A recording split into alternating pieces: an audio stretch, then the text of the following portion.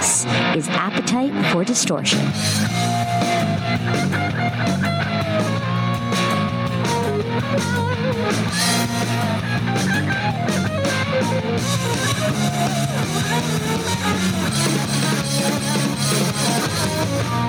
And welcome to the podcast, Appetite for Distortion, episode 241. My name is Brando. Second episode of the new year, 2021. Appreciate you hanging out wherever you are listening. You are enjoying this podcast. Thanks for pressing play. Today we have two guests. Later on for the Appetite for Discovery segment, we will be speaking with Jason Hall from Western Addiction, a great punk rock band from San Francisco. But coming up right now, a lot of you are also very excited to hear from Jeff or Jefferson. I'll see which one he prefers. Angel from Walking Papers. So without further ado, Jeff.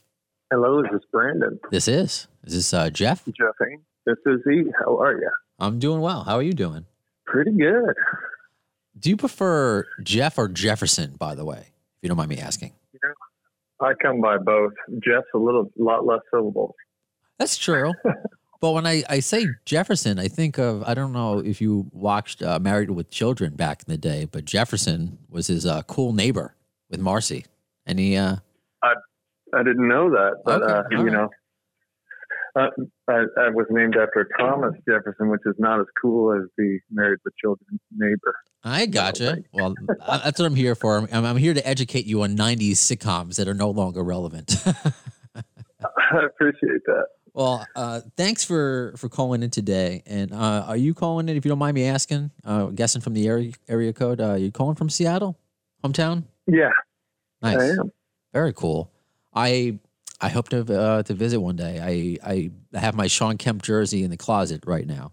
I'm just trying to buy some. Get some brownie points. There you go.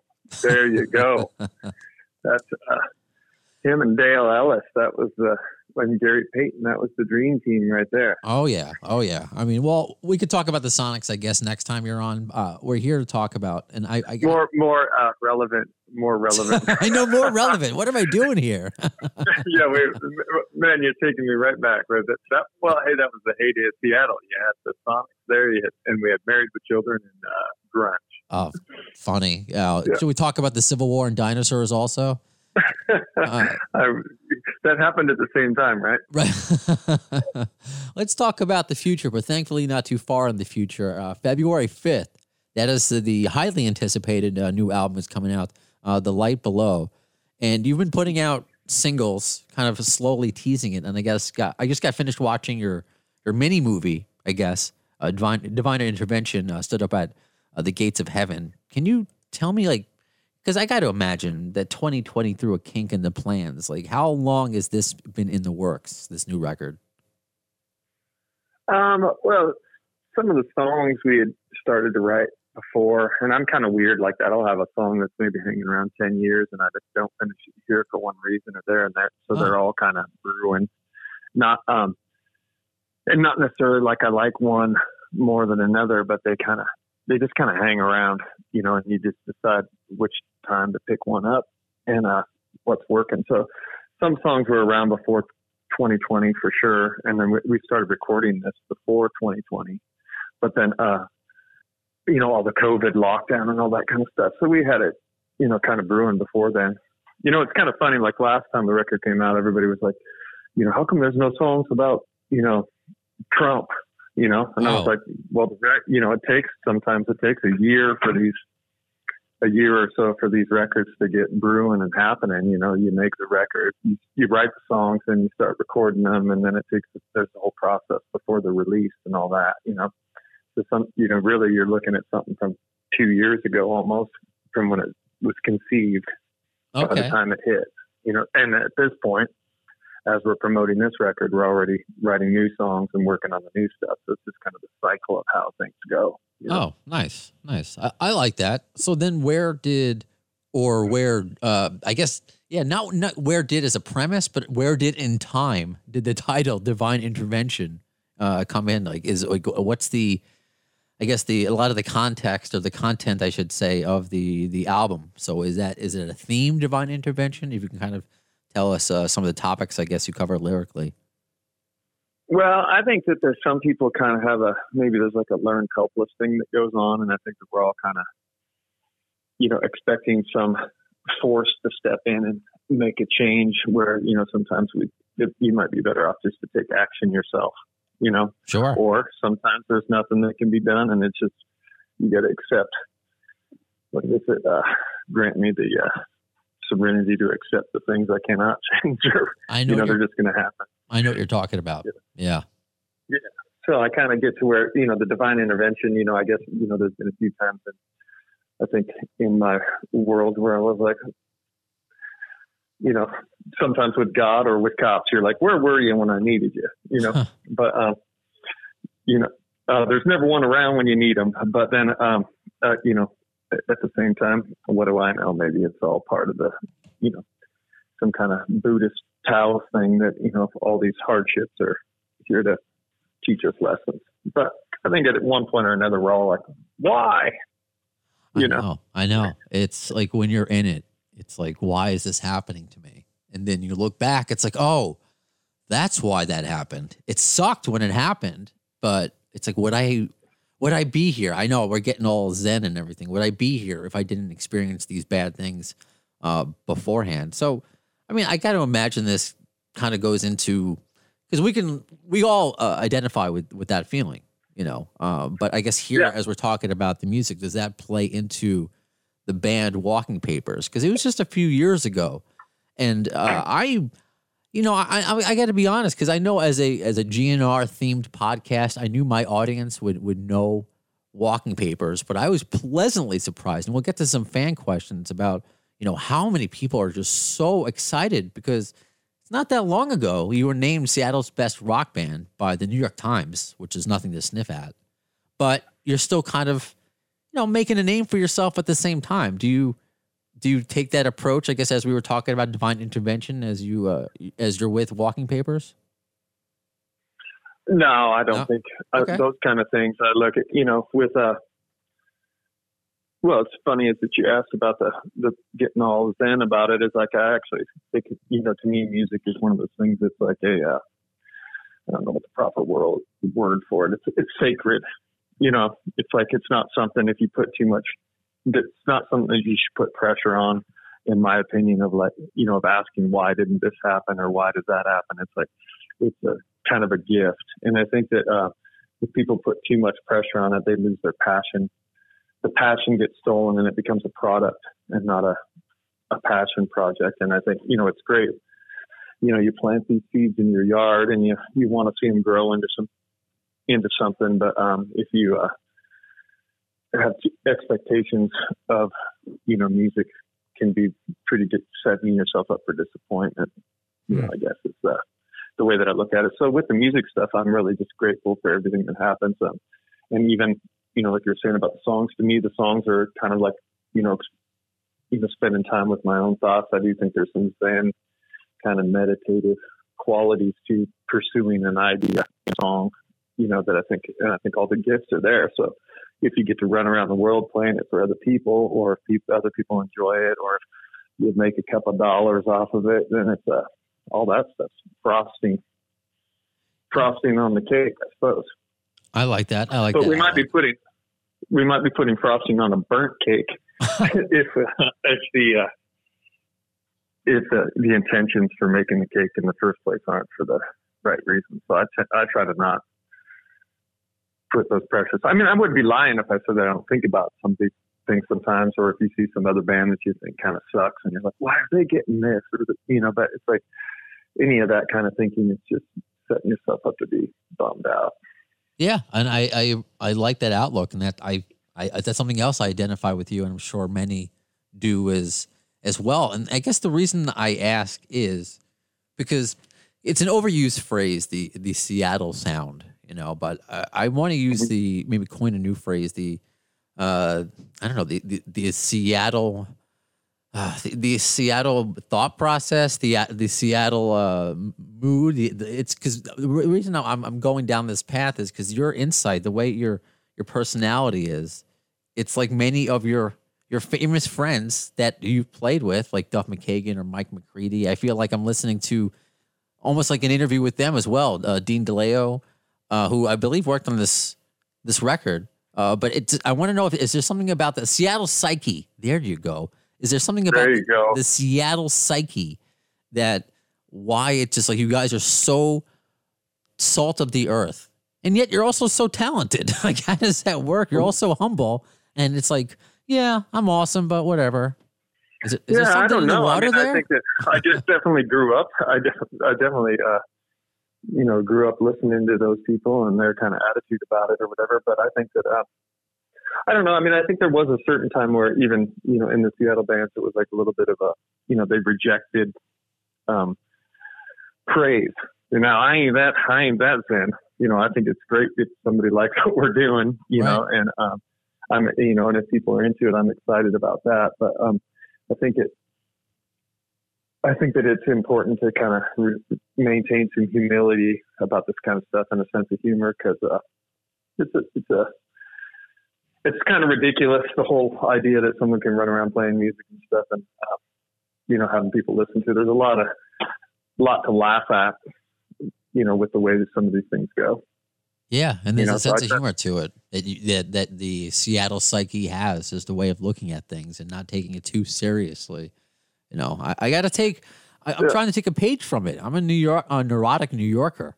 I'm on medication, man. I wish I was kidding, but it's like I got so much anxiety. So I admire, not just musically. I admire people with your mindset. It's harder for people like myself to just maybe not overanalyze things. So that's something definitely that I admire about you as well. Well, thank you. I'd say they think, take the work seriously, but not yourself. I think that's a pretty good motto to live by. But don't get me confused as someone that doesn't have a bunch of anxiety, because hell, I do. And I actually think that the music actually helps me work through that. And I think that that's writing. It's something about writing songs, and I just sitting down and playing guitar and working on a thing, or going to practice, or when you're playing music, it is super meditative. Like I said earlier, it's time that, you have to be focused on what you're doing. Otherwise you're going to trip up, and therefore it removes you from the worry of other things. Even if the song is, a sentimental song, or it's focused on maybe even working out a negative idea, it still is an escape from, the bullshit we see every day. Yeah. And I'll tell you, I just had the Escape. What was it? What did it clock in at 12 minutes or something? The video. So if you'll explain it better than I can. It's the first two tracks, or the first two singles rather, that you made into a 12-minute video. And I guess before you talk about that, because I'm reading the press release here, I'm trying to do my research like a professional. Did Dean from STP play some guitar work on Divine Intervention? How did that? So if you can tell me about that. He's playing the solo on there. Oh, wow. We did a tour with them a couple, I guess, a year or two, 2019, I guess. So, okay. And on the tour, we became, I kind of knew him, met him a few times before that. So we were friendly, and that's why we got invited on the tour. But then after being on the tour with these guys for 4 weeks or through Europe, we kind of had a lot of time to hang out backstage and really kind of tighten the bond a bit. And those guys are great guys. So funny and so open and accommodating. And then I've always been a fan of his playing. I thought he has a cool swagger to his style, especially like on the Tiny Music record. I really liked his, it kind of had a Joe Perry kind of thing to it. And so when we were making this record, I could just get tired of my own licks. Okay. I know where I'm going sometimes, and I just like to hear how a different guy would approach it. That's cool. And so I just asked him, hey, you want to play on a track? And he was like, sure. So I sent it over to him, and he just laid down something. It was, it was great right off the top. And then on the second song, we're kind of dueling back and forth on some stuff, like a question answer kind of thing. And so he graced us with his presence there. I think he's a phenomenal player. I think, he can play him and his brother they can play stuff that's way beyond anything you hear them playing. They're just also tasteful with what they're playing, so that they try to, play what they think serves a song. But I mean, even his brother Robert on bass can sit around and play like, jazz, crazy Django Reinhardt stuff on the guitar. I mean, they're both really phenomenal, but then they serve the song, which is, I think, what is even a bigger strength for them to keep themselves from playing too much. And I encourage people to go to Walking Papers, your YouTube channel, to watch the video, because I mean, there's nothing I could say to describe the back and forth guitars between you and Dean, but the video itself is just super cool. It's just like, I don't know, I feel like I'm watching like Sin City or something like that, or like an old detective kind of show. I liked it. So we were talking about like an escape before. It was definitely a nice escape visually and audio wise. So it was cool, man. I gotta ask. Of course, no. Thanks for putting it out. I mean, this is what we need now. I mean, it's not like the whatever ailed 2020 ended when 2021 came. I mean, a lot of us are still at home looking for things to do. There are a lot of people that, that depend on an escape. So however we get it, the good kind of escape, of course. So I guess I want to ask, is it the same approach when you said why you reached out to Dean and you want to hear, someone else's spin on it? Because I don't know the history, I guess, because I'm assuming you and Duff McKagan have been friends for a while, him being being from Seattle as well. But if you could talk, I guess, a little bit about him being in the band, and because he's been doing a lot of collaborations. Do you foresee him, collaborating with you guys again in the future? Yeah, I mean, I always do that. We're friendly. I mean, we were just out riding motorcycles the other day. Nice. I mean, he's busy doing what he's doing, and we recorded a little bit of stuff recently or something, just goofing around, but we haven't really pursued it into something that was like for a song or nothing. It was more definitely it was more like an excuse to hang out. Right on. but I doubt it'll ever see the light of day. But we had and he's got a new studio up here in Seattle that he had bought. So I know he's working on some stuff up there with his, with whatever. I'm not sure. I don't want to assume where it's going to go, but I know he's been up there and being busy and doing that kind of stuff. And we're always friendly, but of course I think he also, even when we were in the band, it's like, I think a lot of people look at the situation. It's like I was, and maybe don't have the same clarity. To me, I was always thought it was kind of a bummer that he had all that work in Guns N' Roses and wasn't able to be out there and be that guy, So the fact that they put things together, although personally, he opened a lot of doors for me, and those doors are still open, and I'm really grateful for that. But I was never I was celebrating the fact that they were getting back together so that he can go play and do what he, get all the, have all those great things happen for him. I even feel the same way. Sometimes it's like there's a local band that I don't even really care about, or maybe I don't even like their music. I'm always grateful for them to get opportunities or to see them have success, even if they're not my cup of tea. So with his thing, I'm being a Guns N' Roses fan myself, and also, having a personal relationship with the guy, I was stoked to see that, he could get back into the thing that he was most known for and get the credit that he deserves and give the world what they want to see. So unfortunately, on the opposite side of that coin is I had to figure out how I was going to keep my band rolling. Right. And so Ben just turned on the bass keys on his left hand, and then we started hitting it, so we've done that before. So even before, there's been times in Walking Papers where Duff was like, hey man, I got to go do this thing. And we had shows booked and we still went and played the shows. We just played without him, and then Ben picked up the bass lines on the keyboard.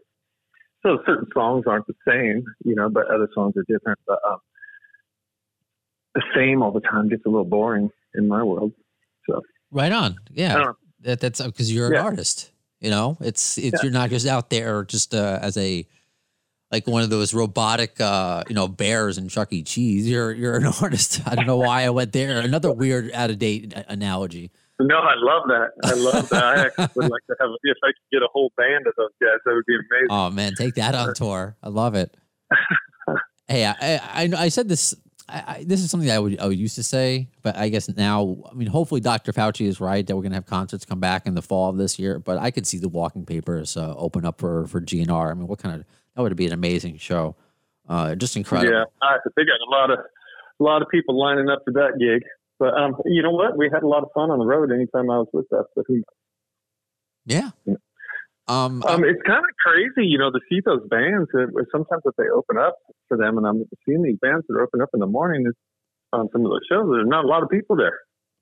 Yeah, that's good. They get 80.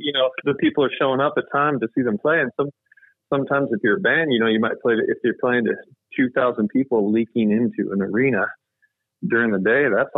That's kind of, I don't know if I'd want to tour with them just for the fun of hanging out with them. That's fair. Sometimes I would rather play to 600 people crammed in a sweaty club than to 2,000 people in a huge arena that are filing in and not paying attention. And this is from a guy who has done it a few times.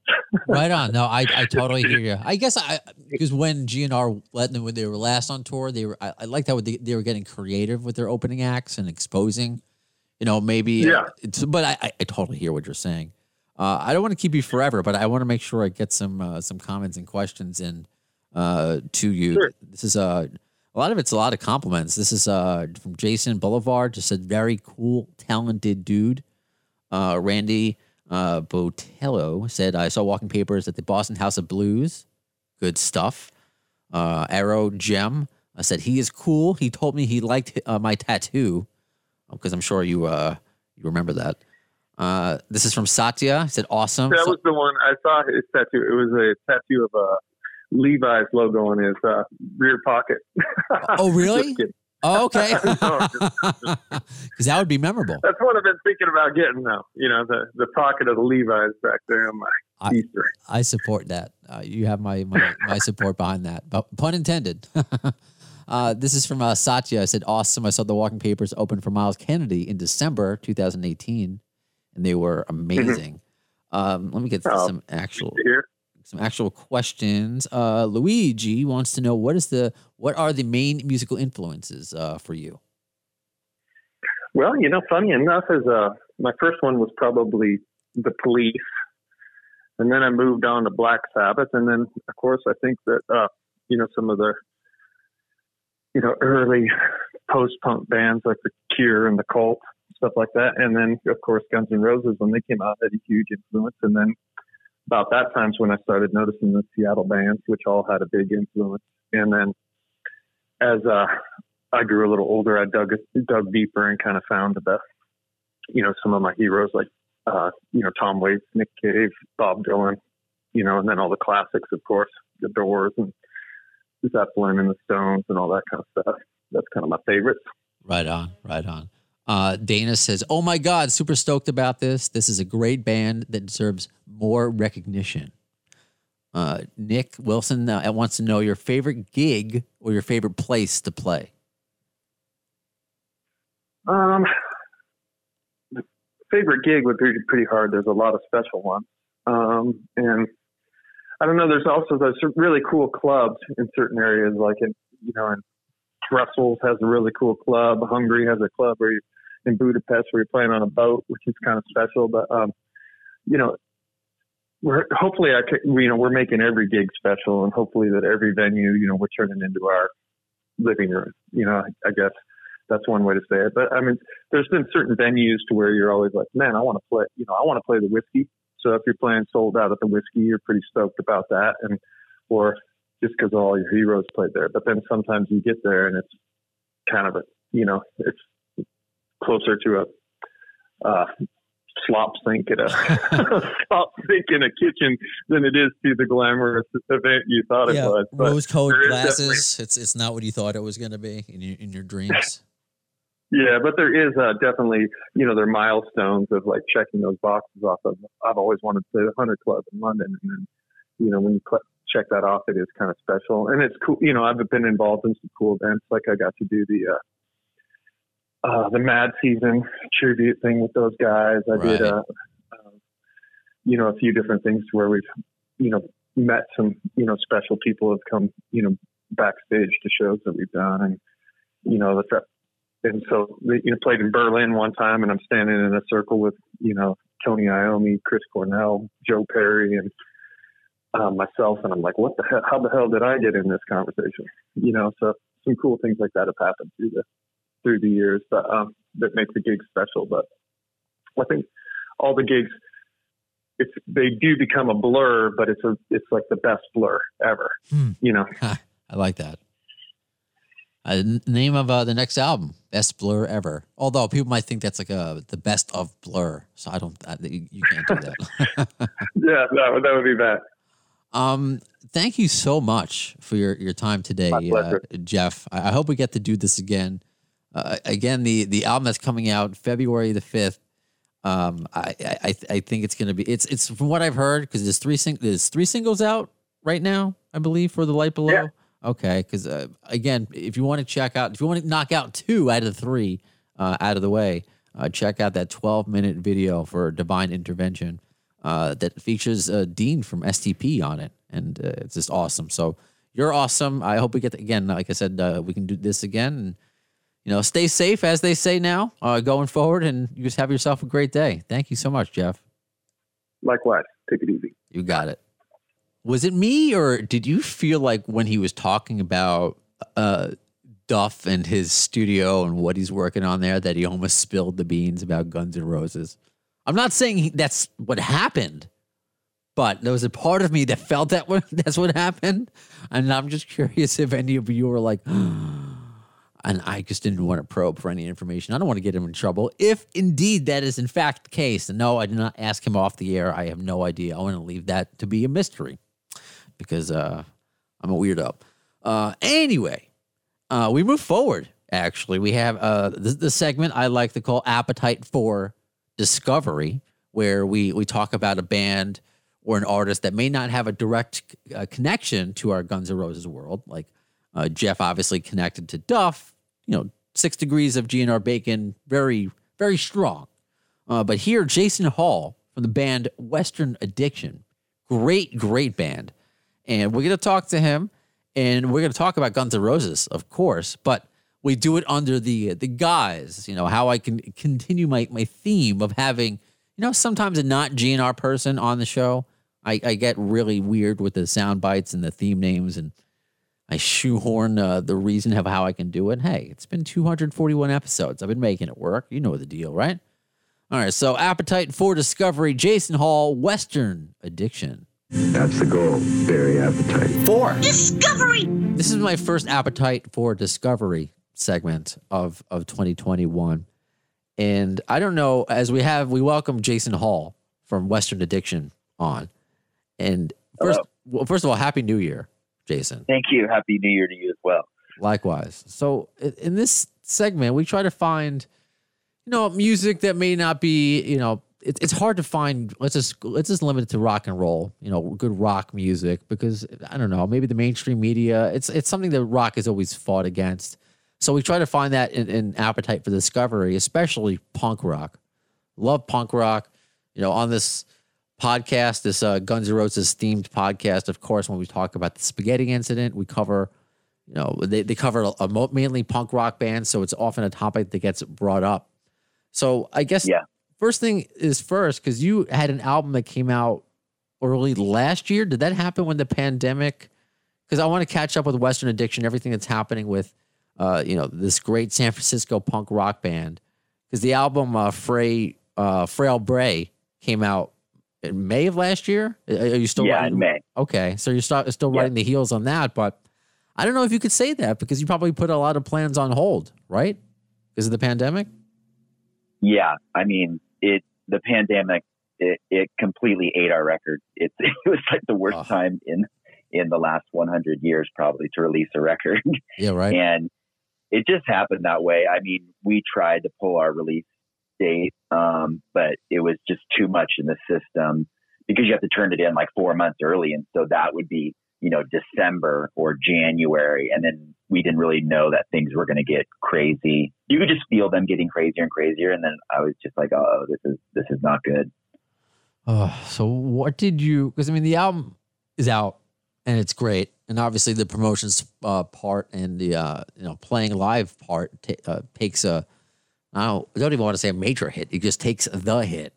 So how did you, I guess, spend last year, with having new music out and also at the same time staying creative, trying to stay interactive with your fans while not getting cabin fever? Like, how did you kind of balance all of that? Yeah, well, I mean, one of the dirty secrets of rock and roll is part of it is what you see on stage and the fun part. And then the other part is like an admin job where it's like no one wants to talk about that and no one wants to do it, but it is a big part of it. So it actually timed up just right. And when the record came out, I must have done, 70 interviews. So I'm just doing all these interviews, and I really like doing press, and I like talking about music with, I was excited to come on this one. I love talking about bands, and I listen to music podcasts. And so it lined up right for that. But true. I'm also a person that kind of I get anxious, like I don't watch TV, and I just try to make things. So I was trying to say, I'm not going to write any songs. But now I'm like 6 songs deep, into the next one. And so I don't have a problem being by myself or making things. And I have an information job where I'm always like typing and thinking. So after hours, I do like to make things. I like to, write songs. I do gardening. That doesn't sound like rock and roll either, but just making and building. And I don't know. I don't have the weird part about the pandemic. I know people are, it's really sick and it's terrible and heartbreaking, but think about in your life when somebody is giving you 1 year to do whatever you want to do, learn whatever you want to do, bake whatever you want to make. You'll never get that time again. And so I see that as kind of a positive. That's true.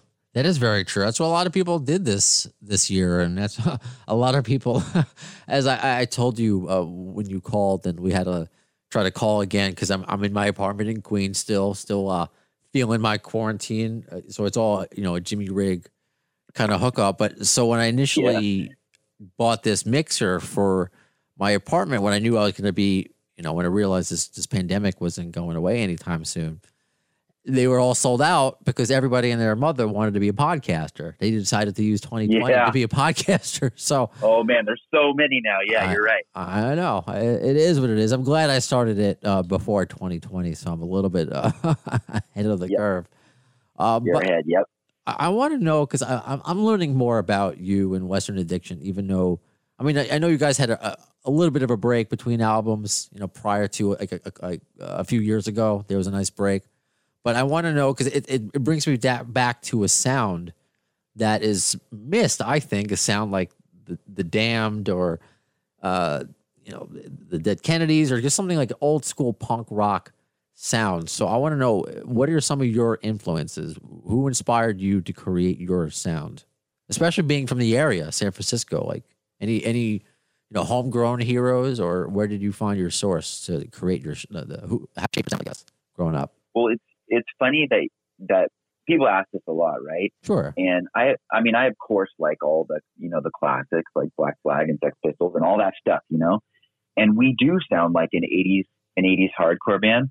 And I heard this quote the other day, and I'm not comparing us to Black Sabbath, who are, one of the best bands in the world, but somebody mentioned that anytime the 4 members of Black Sabbath are together, what comes out is Black Sabbath. You can't do anything else. And so when I started the band, I didn't even plan to be the singer.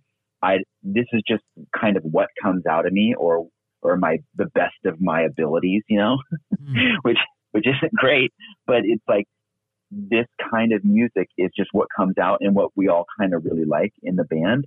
But yeah, there are like classics that we love, like TSOL, and I'm not sure if you've heard of this band from Chicago called Articles of Faith, an old hardcore band. Okay. Actually, I've never listened to them, but not recently, I heard them, I was like, whoa, they sound like us, which means we sound like them. I had no idea, you know? Right. Or we sound like Poison Idea. But I don't really treat influences like that. I mean, I like all those bands, but I think more about songwriters. Okay. Because I think about songwriting a lot, and I know that doesn't seem apparent because we're, you know, barking and I'm jumping on people, but I'm thinking of like Paul Simon and Rhett Miller and like these classic great songwriters, and I'm trying to hide that in our music. Okay. Yeah, that's something I've always enjoyed about, you know, a certain brand of punk. Yeah, you can have the, you know, the quick 2-minute, 3-minute song that doesn't mean much, but a lot of it, I mean, like, I think some of the bands that I mentioned, if you look at the Dead Kennedys, I mean, look at their lyrics. So songwriting is a very underestimated, underrated part of punk rock that I feel often overlooked because of maybe how it appears or how it sounds to the layman. It's always cloaked in like yelling and political lyrics, but I really think about the bones of songs. And if you play punk, that's all you're kind of allowed, you know. Like I can't play guitar in an insane way. If I could, I would, but I can only kind of make the bones, and those are the most important parts of the song. So I'm thankful for that. And what I try to do with Western Addiction is people call us like a hardcore band, and they also will call us a rock band. And it comes out every once in a while. It's kind of funny. And it's poignant because I'm on the Guns N' Roses podcast, but it's like, I love rock and roll, and I for some reason, there's like different feelings that make your body feel good when you're playing music. And so for example, on our new record, we have a song called Lurchers, and that song is just a classic country Western song, which, you know, country Western is rock and roll, which is punk, which is, you know, metal, which is everything. And so I kind of hide those into what we do. And then I hope it resonates, because you'll kind of feel, when the first time we went to Europe, people, especially in Germany, they were like, your songs are okay, but they could use more melody. Okay. It's really funny, which is a nice way of saying, like, you're trying to ride the line, right? Where you want to be a band like The Clash, where you're like hard enough to be heavy, but catchy enough to be liked by all. Right. And that's what I'm going for. If you think of Guns N' Roses, exactly what that is. Sure. It's like dirty enough rock and roll that everybody likes. It's heavy, but every person can resonate with the melodies that they build into their songs. Yeah, I couldn't agree more. That's part of what drew me to them, because for, again, me personally, the Venn diagram that makes up my taste in music, punk rock is part of it. And if GNR kind of touches that a little bit, you know, that's in addition to other things that gravitate, like you know, you're mentioning country. They have songs that have elements of that, you know, with you know, obviously the acoustic versions of their songs. So I totally understand what you're saying. So I guess let's just ask the obvious question. What are your thoughts on GNR? Have they influenced you at all? Because I know you're the guys who get together to create Western Addiction. They're going to put out that sound. It's not going to sound like Guns N' Roses, but is that ever, you know, does as a frontman, do you ever look at Axl Rose, his approach to it all, or not even just like, maybe not even as a professional, as a fan, like, what do you think of that? Yeah, so absolutely. So several times in my life, because you reevaluate music as you get older, and it means something different to you, and you're ready for different sounds as you go on. So they've interacted through my life, you know, at different points. I mean, I probably have the same story as everyone, seeing the video on Headbangers Ball. I grew up in a small town, so Headbangers Ball was the only way for me. I wasn't really sophisticated enough to get cool things, so that was the outlet. Wherever I was Saturday night, I had to go. Headbangers Ball was on, and then 120 Minutes was on the next night. And seeing that video for the first time, I was like, what is this? Welcome to the Jungle. I mean, this is scary, and I don't know what it is, but I have some theories on this, because it's like, I'm from a small town. I obviously like rock and roll, but I don't know how to get to the best stuff. Like, I don't know how to get to Johnny Thunders yet. You know what I mean? But there's So you're looking for authentic expression. And when you can't articulate what you want, like I obviously was a person who liked like loud rock. And so I'm like, whoa, I like this. I don't know what it is, but there's something good about this, but I can't speak about it in the right terms. I also kind of had this, I listened to this podcast yesterday with the singer of the Stray Cats, Brian Setzer. Okay. And they were talking about like, I'm sure when the Stray Cats came out in the 80s, people were like, who are these dudes with their weird coats and their weird hair? But everybody liked them and the punks liked them too. And the reason why is because it's an authentic expression of what you love. And so, of course, it's rockabilly from the 50s, but it's new and it's different. And they are living it and loving it. And so you're like, and if you've watched any live footage of those guys, like them playing the US Festival or something, it's crazy. It's like 3 men on a gigantic stage and they are just destroying. And so with Guns N' Roses, it feels the same way where I'm like, this isn't like Poison. This isn't like Cinderella. I know they think they're around with those guys, but this is not like that. My body just intuitively knew that. But I didn't know how to talk about it.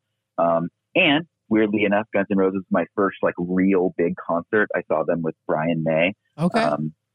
So in Sacramento in like 93. Nice. And I was a little older, but not many good bands came to my town. And I'd only been to like the state fair and saw, I think I saw like a country band at the state fair before I saw it.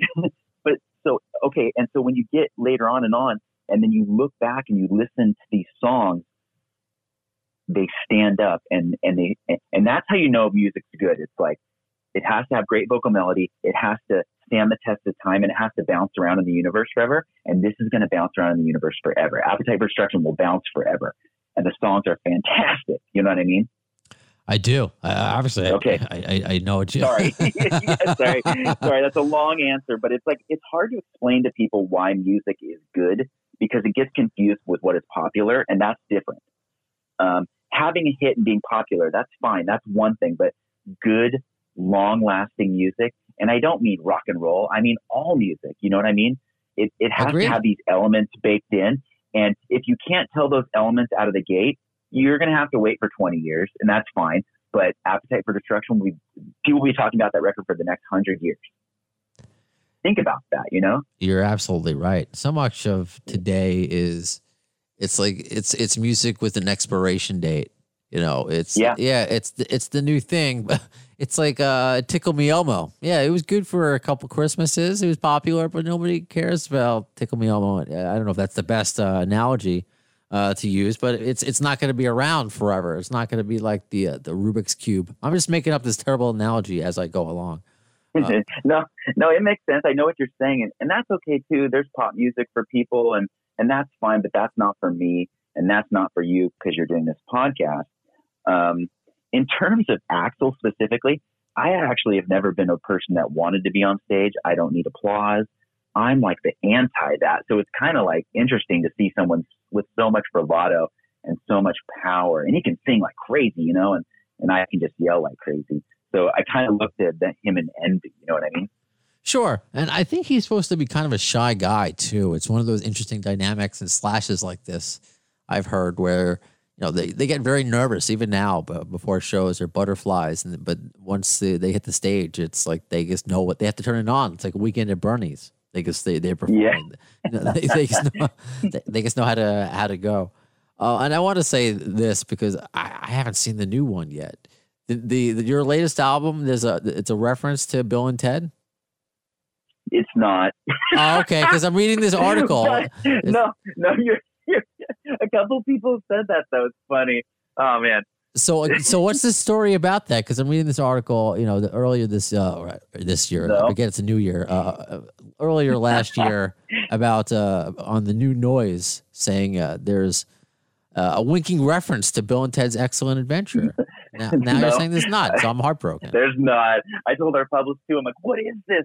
Because I like. She's awesome too. She's like, I don't know. I can't control these things. So where'd it come from? I mean, it's a good thing to be associated with, I guess. Well, I mean, I really care about lyrics. Like I think about lyrics deeply, and I know people don't care about lyrics that much. And so there's just a line from one of our songs, and it has some kind of grandiose message in it, and it's similar to like, I didn't know it was similar, but it's something like, what do they say in Bill and Ted's, like, be awesome and go well or something? Or be excellent to each other. Yes. Yeah. I think it's from the song called Wildflowers of Italy. And it's like about like, the most good for the most people and doing right in the world. But I didn't use the Bill and Ted's words, but somehow somebody associated with that. And now it looks like I poached some like Bill and Ted's lyrics and baked them into our song, which is sort of embarrassing. But whatever. That's funny. Okay. Yeah. Because now I'm understanding, because the line I guess they got confused is either it's be decent, less evil. Yeah. So that's it, probably. That's how do they that's I guess another way of saying be excellent to each other, but I don't. I guess. Yeah. So that was surprising to see in the press.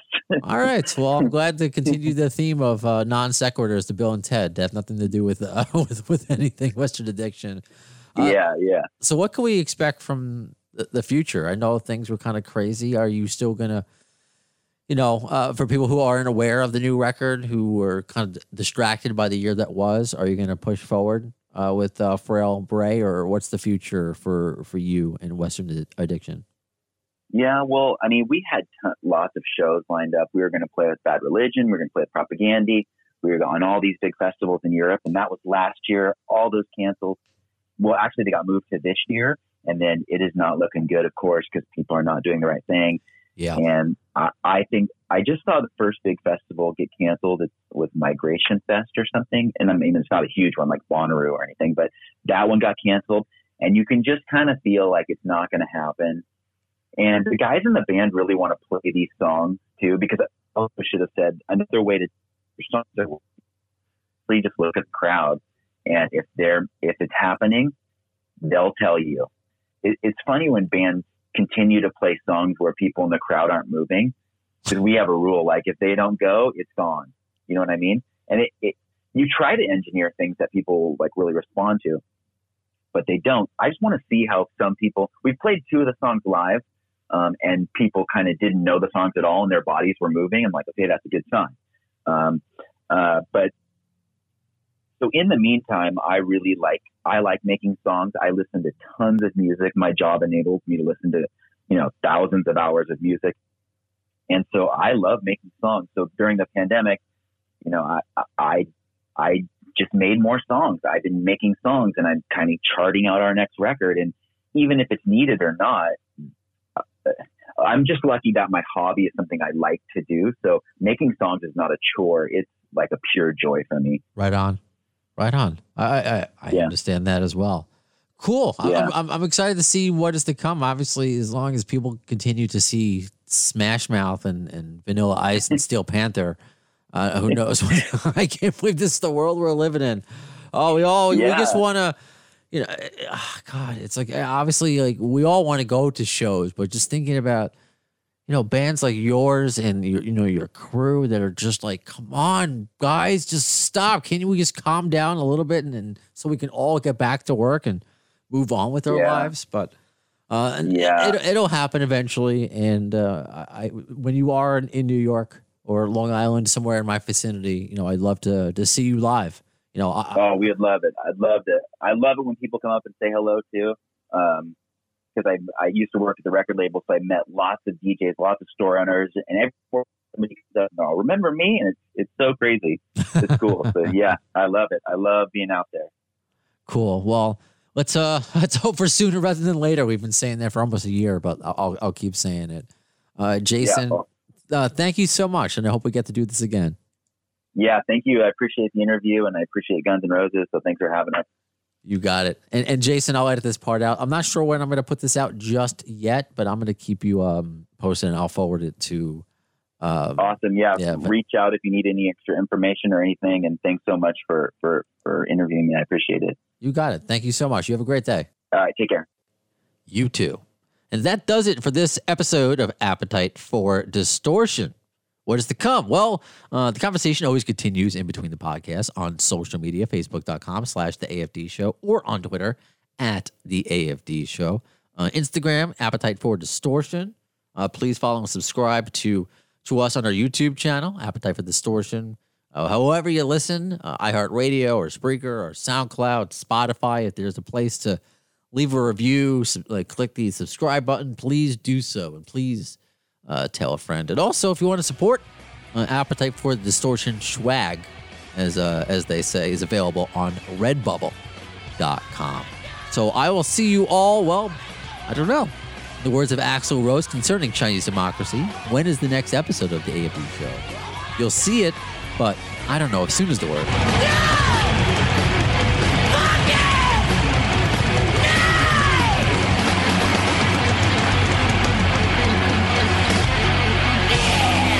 Thanks to the lame ass security, I'm going home.